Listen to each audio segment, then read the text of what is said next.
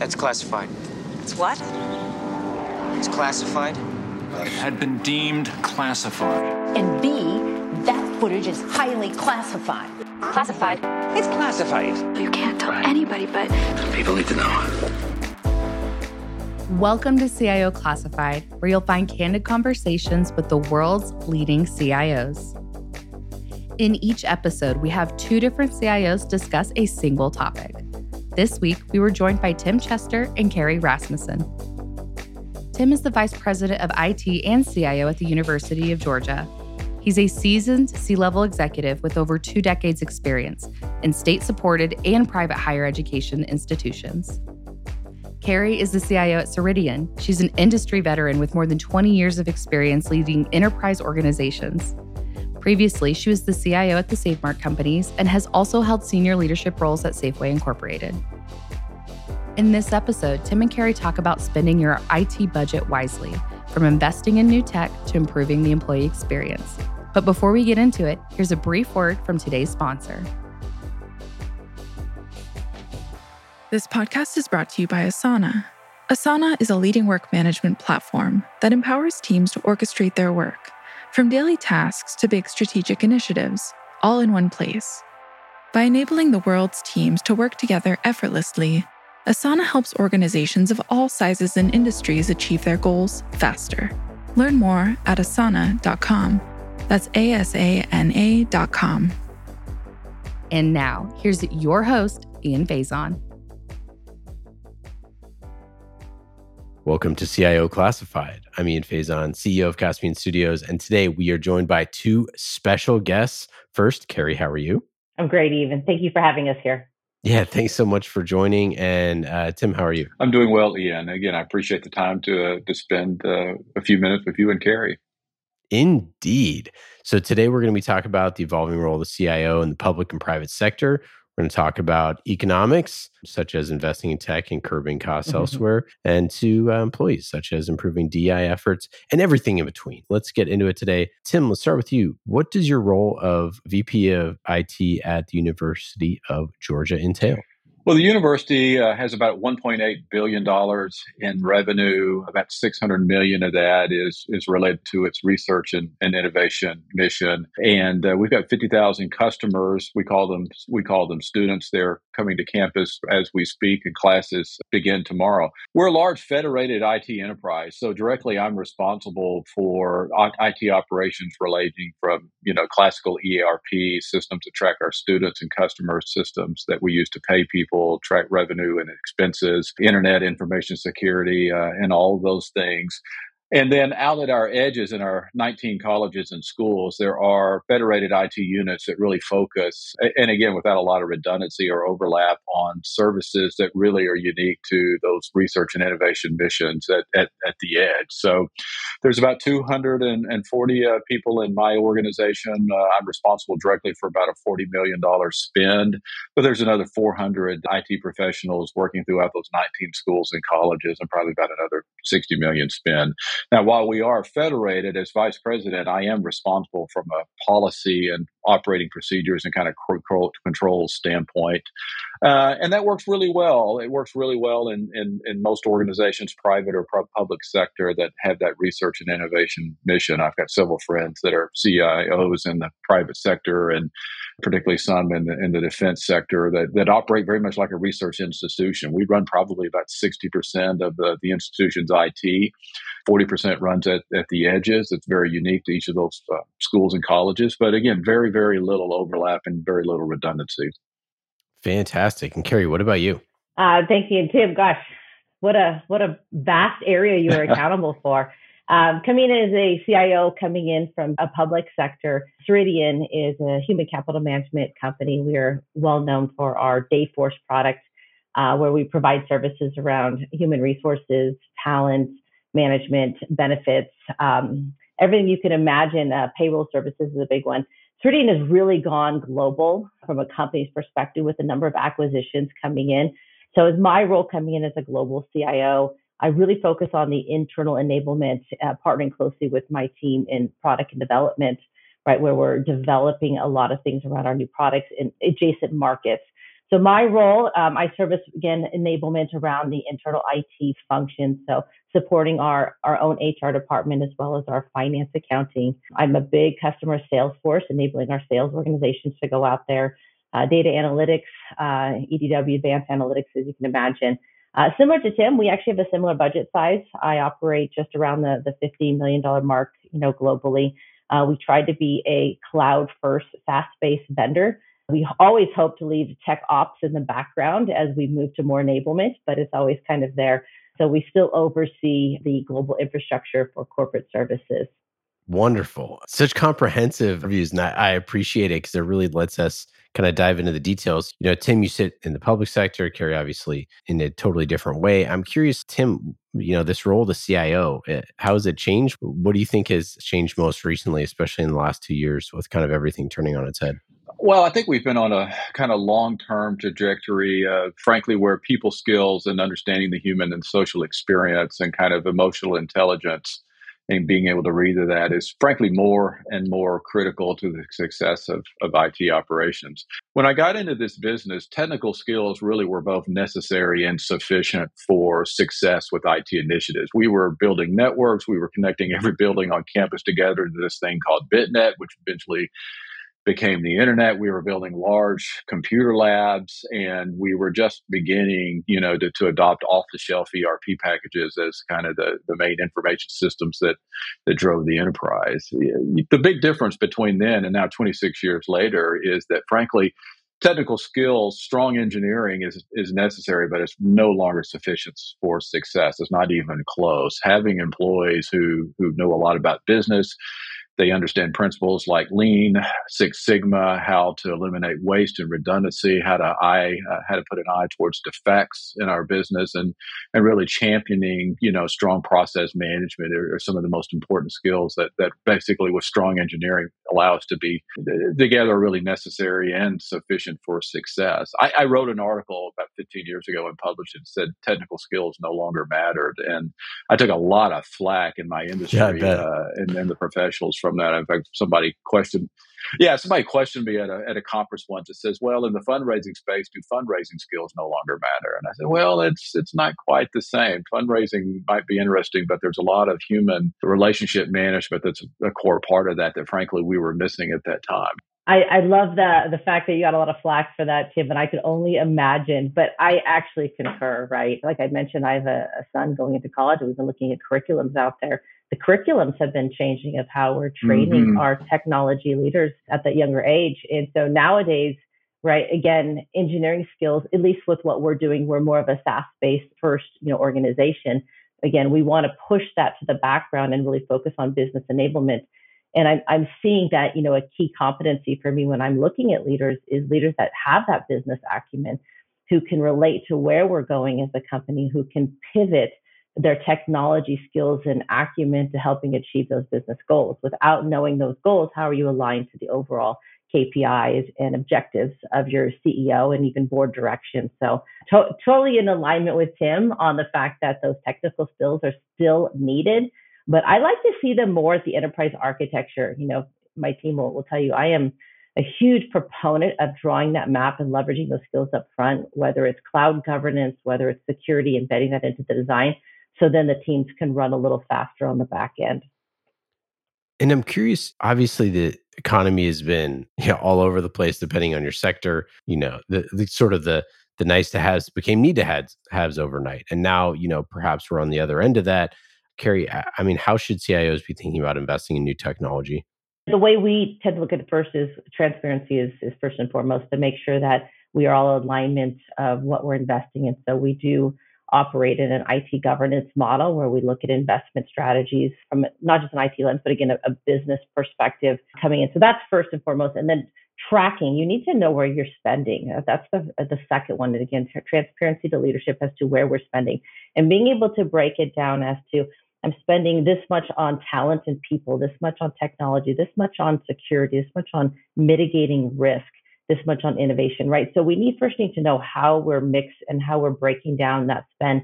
And then you need to look at, again, there are things you have to say in my organization that there are functions that, while they're important, they are parity. I need them to be operational, finance, even HR in some respect. Where I want to spend my time and money is on differentiation of technology.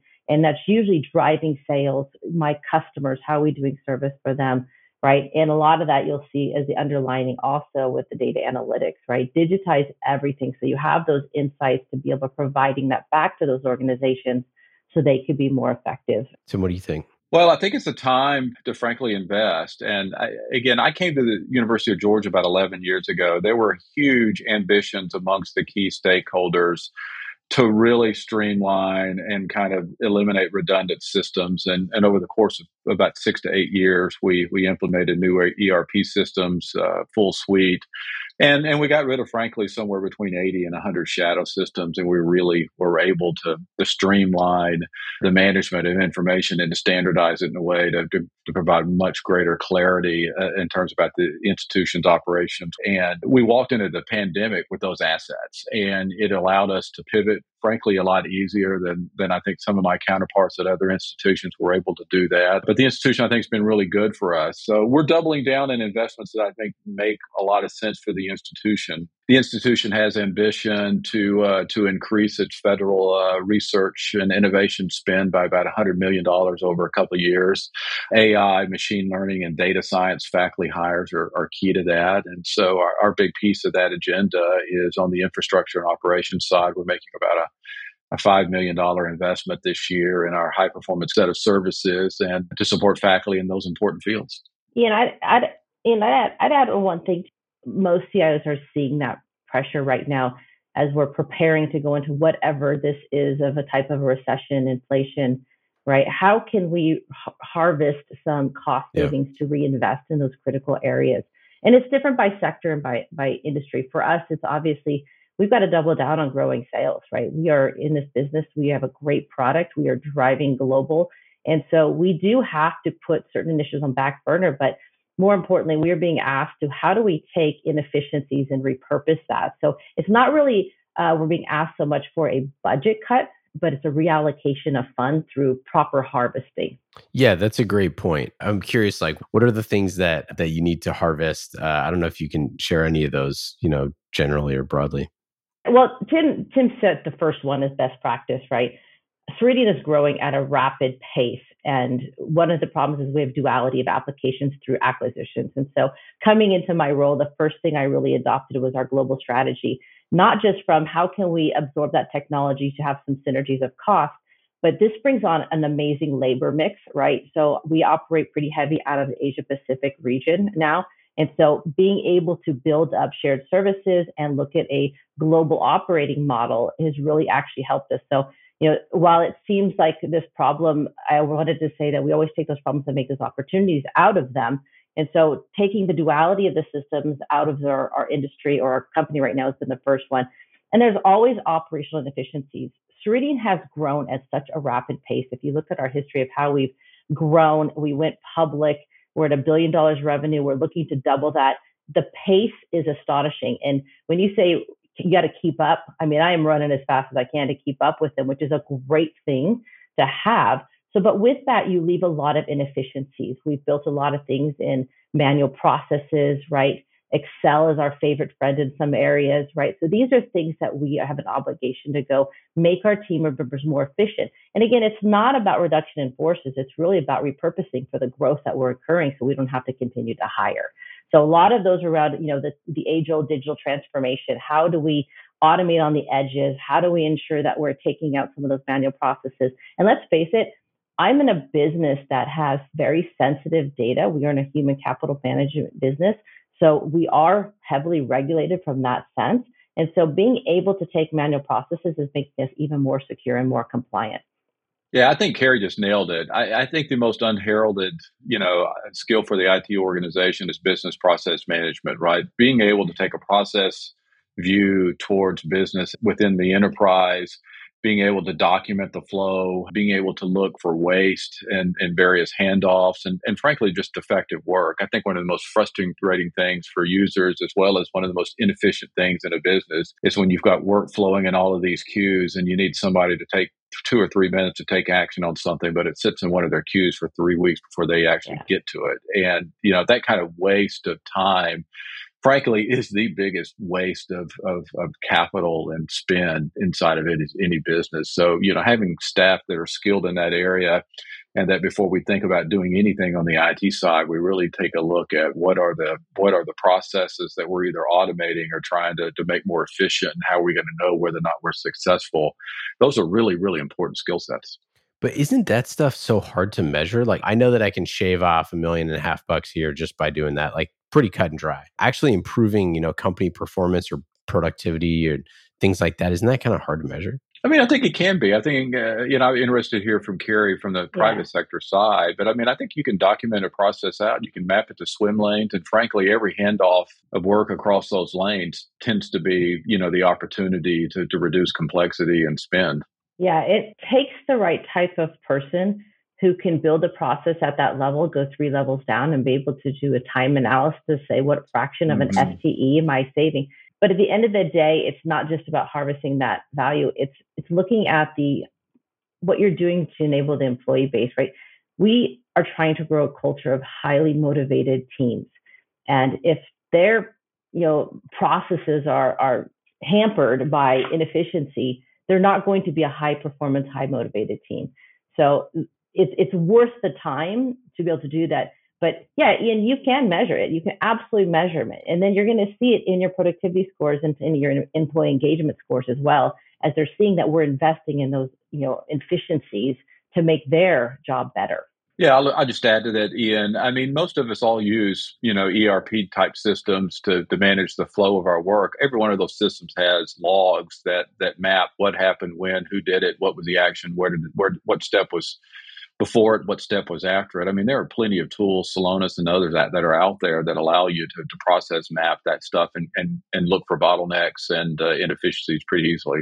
How does hybrid play into that? This is one of the great questions of our time, is that, there's no escaping hybrid at this point. Not that we need to escape from it, I should say, but it's here, and productivity and processes now are a little different with people working from home. It's been a positive, right? We now can allow people to work, pretty much anywhere. And for me, I can now look at talent in a way that I didn't look at talent before. There are things about a hybrid workforce you will struggle to ever get back. And that's that connection, not the collaboration. And we can all talk video conferencing all day long, but really that human connection, right? That is hard to get. So what you have to look at is, what are the other things that you can do to help kind of strengthen around that, where you're not going to have that back, where we can all just jump in a conference room from that front. But we've really embraced it, and we embraced it as we were going rapidly into the global environment. The challenges we see, I will be honest, it's usually around infrastructure in the regions and we're operating, right? And so we may even have supply chain issues where, how do I get, a device to that individual through mail, since we're now so global and operating in a number of remote regions. So it's pretty cool.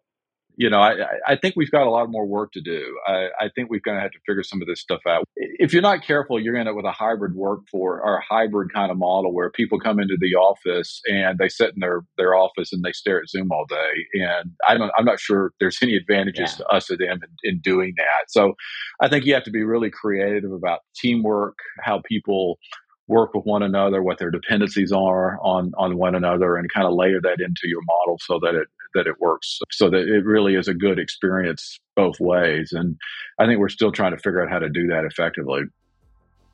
And now let's take a quick break to hear about our presenting sponsor, Asana. This podcast is brought to you by Asana. Even if your team isn't in the same place, your work can be. You just need Asana. Asana is where teams securely coordinate work so everyone knows who is doing what, by when, and why. To learn why millions of teams worldwide use Asana, visit asana.com. That's ASANA.com.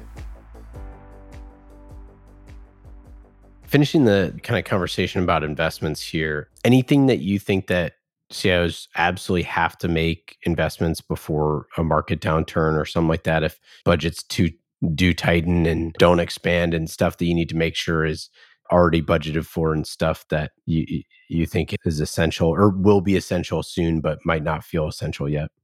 I think, Ian, the answer is always the same for a lot of us. It's security, right? The bad guys are getting more creative. It's not going away. So investing in tools that not just provide us with security, but also visibility into the workforce. I really say one of the things that we can do as CIOs is turn the lens and say, how do I treat my workforce with the same level of service and data and insights that I would want to do for my customers?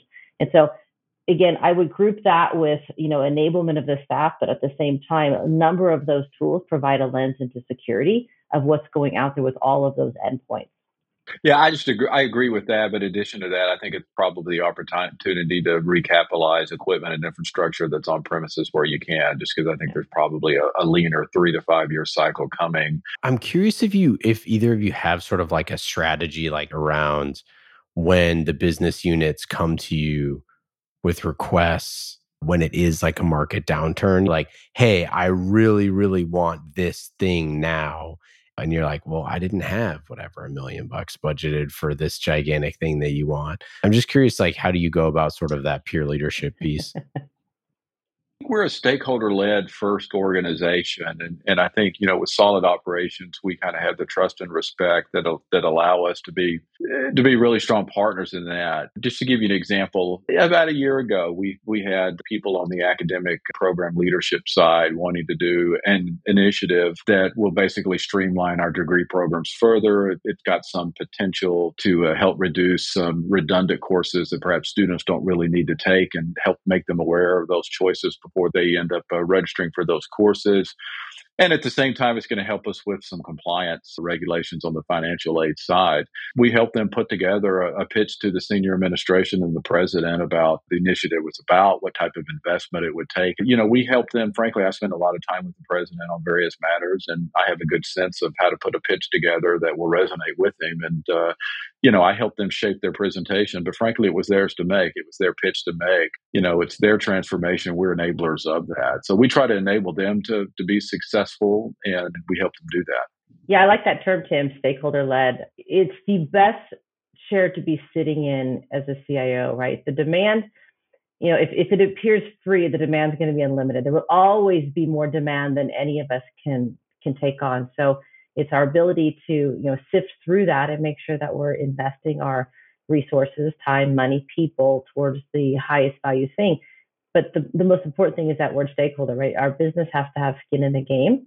And so being that great partner and helping them, coaching people through building strategies, building through financial models, right? What are the outcomes you're driving toward? Do those outcomes align to the business goals? And if you do it well, right, people will sometimes self-select out, right? Because they say, they might realize this initiative isn't going to get anywhere because it doesn't align to the goals. Or, frankly, sometimes I don't have stakeholders who want to put the time and effort into it. But really, at the end of the day, this is their technology, and making them part of the conversation, ensuring that they know their cost or spend, again, and feeling like I'm here just to orchestrate the outcome, right? But it's yours. I'm doing it on your behalf. And so, again, that strong partnership, that open transparency, and again, that we're making decisions together. That's going to be what makes us successful. Yeah, I agree with Carrie. It's amazing. Once you really allow IT to be stakeholder-led, so many bad ideas or so many ideas that are unproven, frankly, those people self-select out when they realize how much work it takes to put together a pitch, to have to take ownership of it. Again, a lot of that stuff falls to the wayside pretty quickly. Okay, let's talk DEI. IT as a field has not historically been very diverse. I'm curious, Tim, how do you think about DEI? Well, the first thing I think about is it's really three things, right? Diversity is a little bit different from equity, which is a little bit different from inclusion. So I think you have to kind of tackle it with three different kind of mindsets and approaches.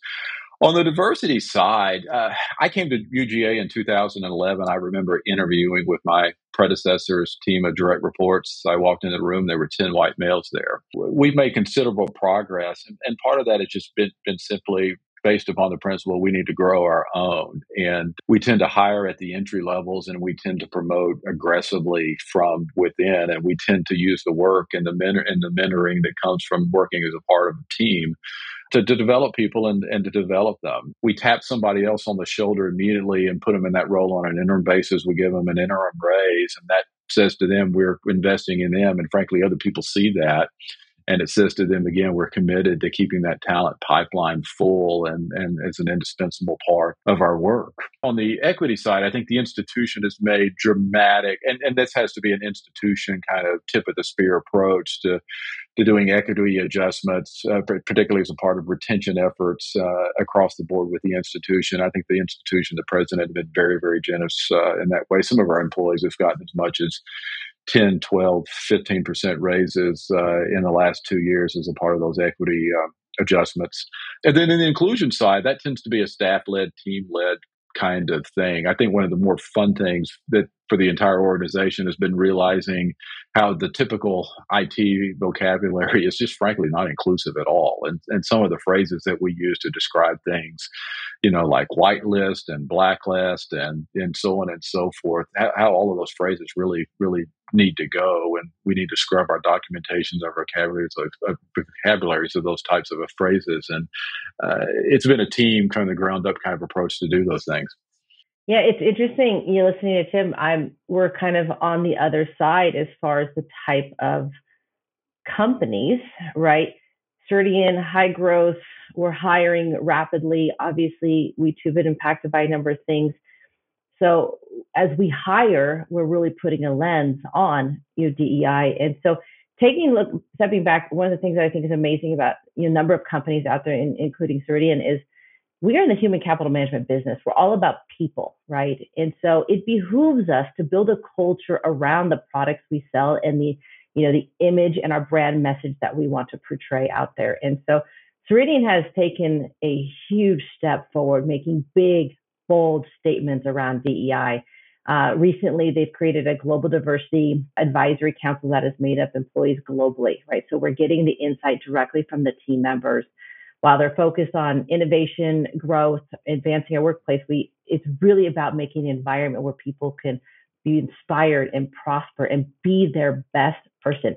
And I say these with such passion because they are truly the words of our culture of our company. And so when you have that and the company is leading by that, we really can do some amazing things. And so if you look at gender equality, especially, right, in 21, Ceridian was at 49% gender equality, male, female.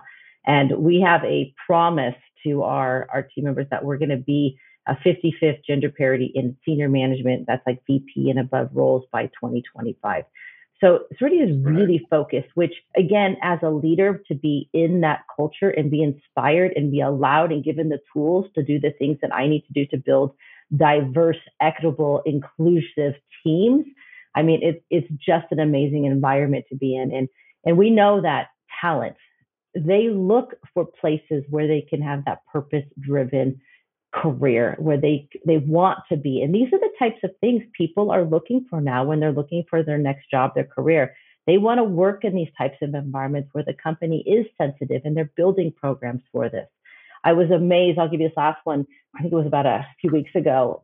Ceridian has put out that we are guaranteeing, 17 weeks payment for anybody on maternity, adoption, any kind of paternity leave, 17 weeks globally. And so, again, a lot of credit to these companies who are starting. It starts at the top, allowing us as leaders to grab that torch and run with it. Yeah, I think that's great. And in fact, some of those ideas are filtering into the public sector as well. The state of Georgia this year, for the first time, has made some moves on maternity leave for both parents. And in fact, I had an employee whose wife is expecting to come in the office yesterday and talk about what his plans were. And I'm really glad that we're able to make those strides in that area. I think it's an important part of keeping people at the University of Georgia. Any other thoughts on like employee experience? I mean, it's this kind of weird new normal that we talk about on the show that like somewhere along the line, the baton was passed to the CIO to be the steward of employee experience. And it's kind of a funny thing. I like how you said the baton, right? I think it's because we did such an amazing job enabling people to work remotely during the pandemic, right? We have established an employee experience program community, and it's made up of IT as well as other leaders in the company, and we're focused on flexibility, right? We're focused on recognition, inclusion, collaboration, and Ian, I brought this up earlier, connection, right? And those are great aspirational pillars, and so we break each of those down and we talk about For me, what is the underlying technology enabling those categories? And then what are we doing to communicate it? Because we cannot be alone on an island ahead of employee experience without bringing in other parts of the company, right? Whether it's communications or change champions, how are we adopting this and getting it out there? And so for me, what I want is to have the technology that gets to sit in the background that people don't even see because they talk about what we're doing with the technology, right? Not about, having problems with my video conferencing system, right? No, I want that to be seamless. I want everything about onboarding to be automated. Again, that's seamless. So the greatest gift for us as IT leaders is we don't talk about the tech. We talk about what we're doing with the tech. And so for us, it was very important to establish that employee experience program where we're just as much focused on the what versus the how, right? I think that's great. I think we've been real leaders in a couple of areas. One is for our own employees, we really emphasize professional development. In fact, we have kind of an ironclad commitment to our employees that we will invest 4% of our resources annually in employee professional development, primarily training and conferences, some online, some now back face to face this year. And if you cut our budget, we'll just take whatever's 4% left of that, and that's what we'll spend in the next year. We've now seen that kind of be modeled throughout the entire university. That commitment is something that we make verbally to our employees. We communicate it annually as part of our strategy and strategic plan for the upcoming year. And then for this year, this is the first real year now where there are going to be conferences this fall. I've encouraged everybody to get out of the office and go do a face-to-face professional development experience somewhere. And we're seeing that modeled throughout the institution, which I think is really good. Don't we find it interesting with this hybrid workforce? I'm coming to people's homes in a lot of cases. I mean, think about that. I'm the leader. I'm like, don't come into my office or we're going to talk. I'm coming to your home. It's personal. You're inviting me into your personal life. And there's something so genuine, vulnerable about that, right? And we as leaders, I talk about it's hard to connect. That is something I, as a leader, really, I don't take for granted. I really appreciate someone allowing me to kind of, I hate to say this, peek into their life, right? I might see a room, a cat walk by, and so it's personal.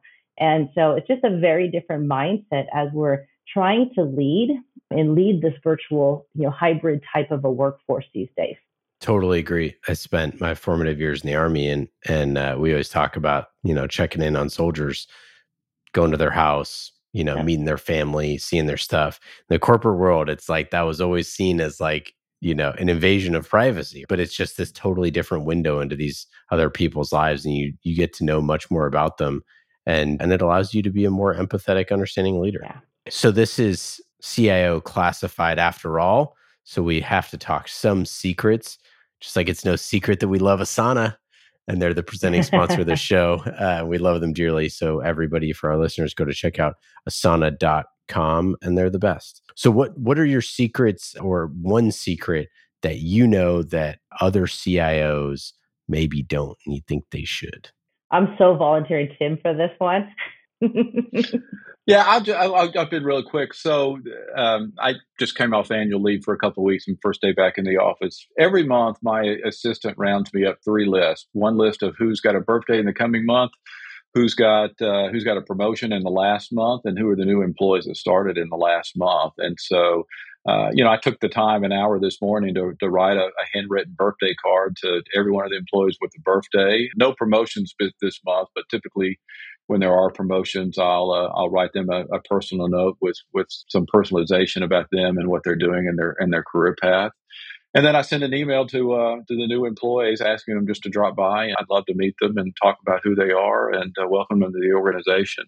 I think the trick is just being available. I think the best leaders, basically create a kind of a team-oriented, flat culture where people really sweat the details of the work together, and the relationships of trust and respect are critical to that. And so as a leader, I try to use those monthly communications with employees. It's worth the hour that I invest in that every month, because it makes me more accessible to the entire organization. I like that. I like the tip. Before, we got on the call, and I wrote down lead by example. And at the end of the day, none of us as leaders are perfect. We don't know everything, but people will look towards us on how we respond to things, right? Your professionalism, your enthusiasm, your hope, your relentless optimism. And I think that we need to constantly just remind ourselves, lead by example. So, Tim's example of being human and that personal touch by recognizing someone, being open, a flat organization, anything you can do. If you want to create a culture, it starts with you. It starts at the top. And so just remember, everyone is watching for your lead. And so whatever you're trying to grow, develop in your own culture environment, make sure you're portraying that yourself. And be open to that feedback, right? I ask my team all the time for feedback, and so again, it's showing I want vulnerability, right? I have vulnerability. I'm willing to accept that I don't know everything, and so again, that's the culture I want to create: trust, collaboration, and so it takes me at the top to demonstrate that as well. Last segment here, we got questions for each other. I'm sure you have a million. But I think we'll have to just stick with one. Questions for each other. Yeah, I wrote down, I'd mentioned I came from retail, right? So large brick and mortar, lots of employees. And I was just thinking about Tim's environment. And I thought, oh my gosh, Tim, every year, 25% of your customers, as you called them, your students, change. And not only that, the ones that are coming in, not just the ones that are there, they're technology savvy. They have an expectation of how things are going to work, how things are going to be, right? And so I thought to myself, Tim, how do you handle that change management of, a quarter of your customers are brand new every year? Yeah, we've got a strong team that works with the student affairs professionals. So this summer, for example, roughly 6,000 freshmen coming in. I do think, though, technology's become more accessible and frankly requires less of us, right? I mean, none of us have ever woken up in the middle of the evening and had a problem with Facebook and called the Facebook help desk, right? I mean, it's generally built in ways with an eye towards user experience that's a little bit more streamlined than that. So we try to keep an eye towards that type of really anytime, anywhere, no assistance kind of needed environment. Mm-hmm. But I do have a couple of staff of communications professionals who frankly watch Reddit, they watch Twitter and so on and other things. And we're really sensitive to feedback through those types of direct channels. But generally, just like you, Carrie, or maybe not like you, Carrie, and let me ask you this question, frankly. The best side of my success at the University of Georgia is very few people know who I am. I can walk. Now I'm a faculty member. I teach, so I've got a group of 45 students myself. I'll go meet Thursday. But if I have anonymity with most faculty and most students, that probably means I'm doing my job pretty well, and the team's being very successful. And is it the same for you? What do you think about that proposition? Yeah, no, I concur exactly. Right. If it's quiet on the front and we're focused on what's most important, which in my case is usually driving top line revenue, right? I know I'm doing my job, and we have the right lens on customer focus and service. In IT, the biggest face of IT, right, is the folks out there, whether it's your help desk, your desktop support. Most people think of IT as that type of a service. Very few people, come to talk to me about, new ERP systems, right? That's a select few that are looking at strategy. So I got to have a lens on that large, vast ecosystem, make sure that they are happy and they are enabled all the time. So I'm only talking about the stuff that moves the needle. Absolutely. I like that word anonymity. Like, you walk around, and I actually too, I'd rather have people know my staff. And let's face it, they're the ones doing all the hard work. Right. My job at the end of the day is enablement, right? I'm making sure we're focused on the right thing and I'm enabling them. And so I want to empower them. And so I can go on to whatever's next, that needs my focus. And so like you, I really get excited when someone says, oh, Carrie, I reached out to, your head of applications. She was great. And so that really makes me feel good that they don't have to come to me, right? I've enabled my team to be out there and be the face of IT. So absolutely. Yeah, good for you, for them. I agree with that 100%.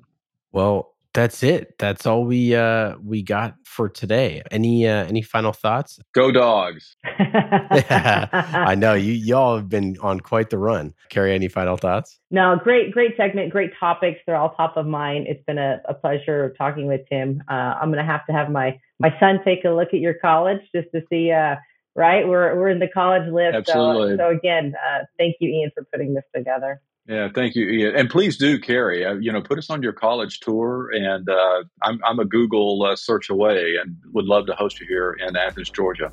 Thank you both. Take care. Thank you for listening to CIO Classified. This episode was brought to you by Asana. From everyday tasks to big picture goals, Asana securely organizes work, so teams know what to do, why it matters, and how to get it done. Plus, with more than 100 integrations, Asana brings together everything your team needs to communicate, collaborate, and coordinate work in one place. Visit asana.com to try for free. That's asana.com.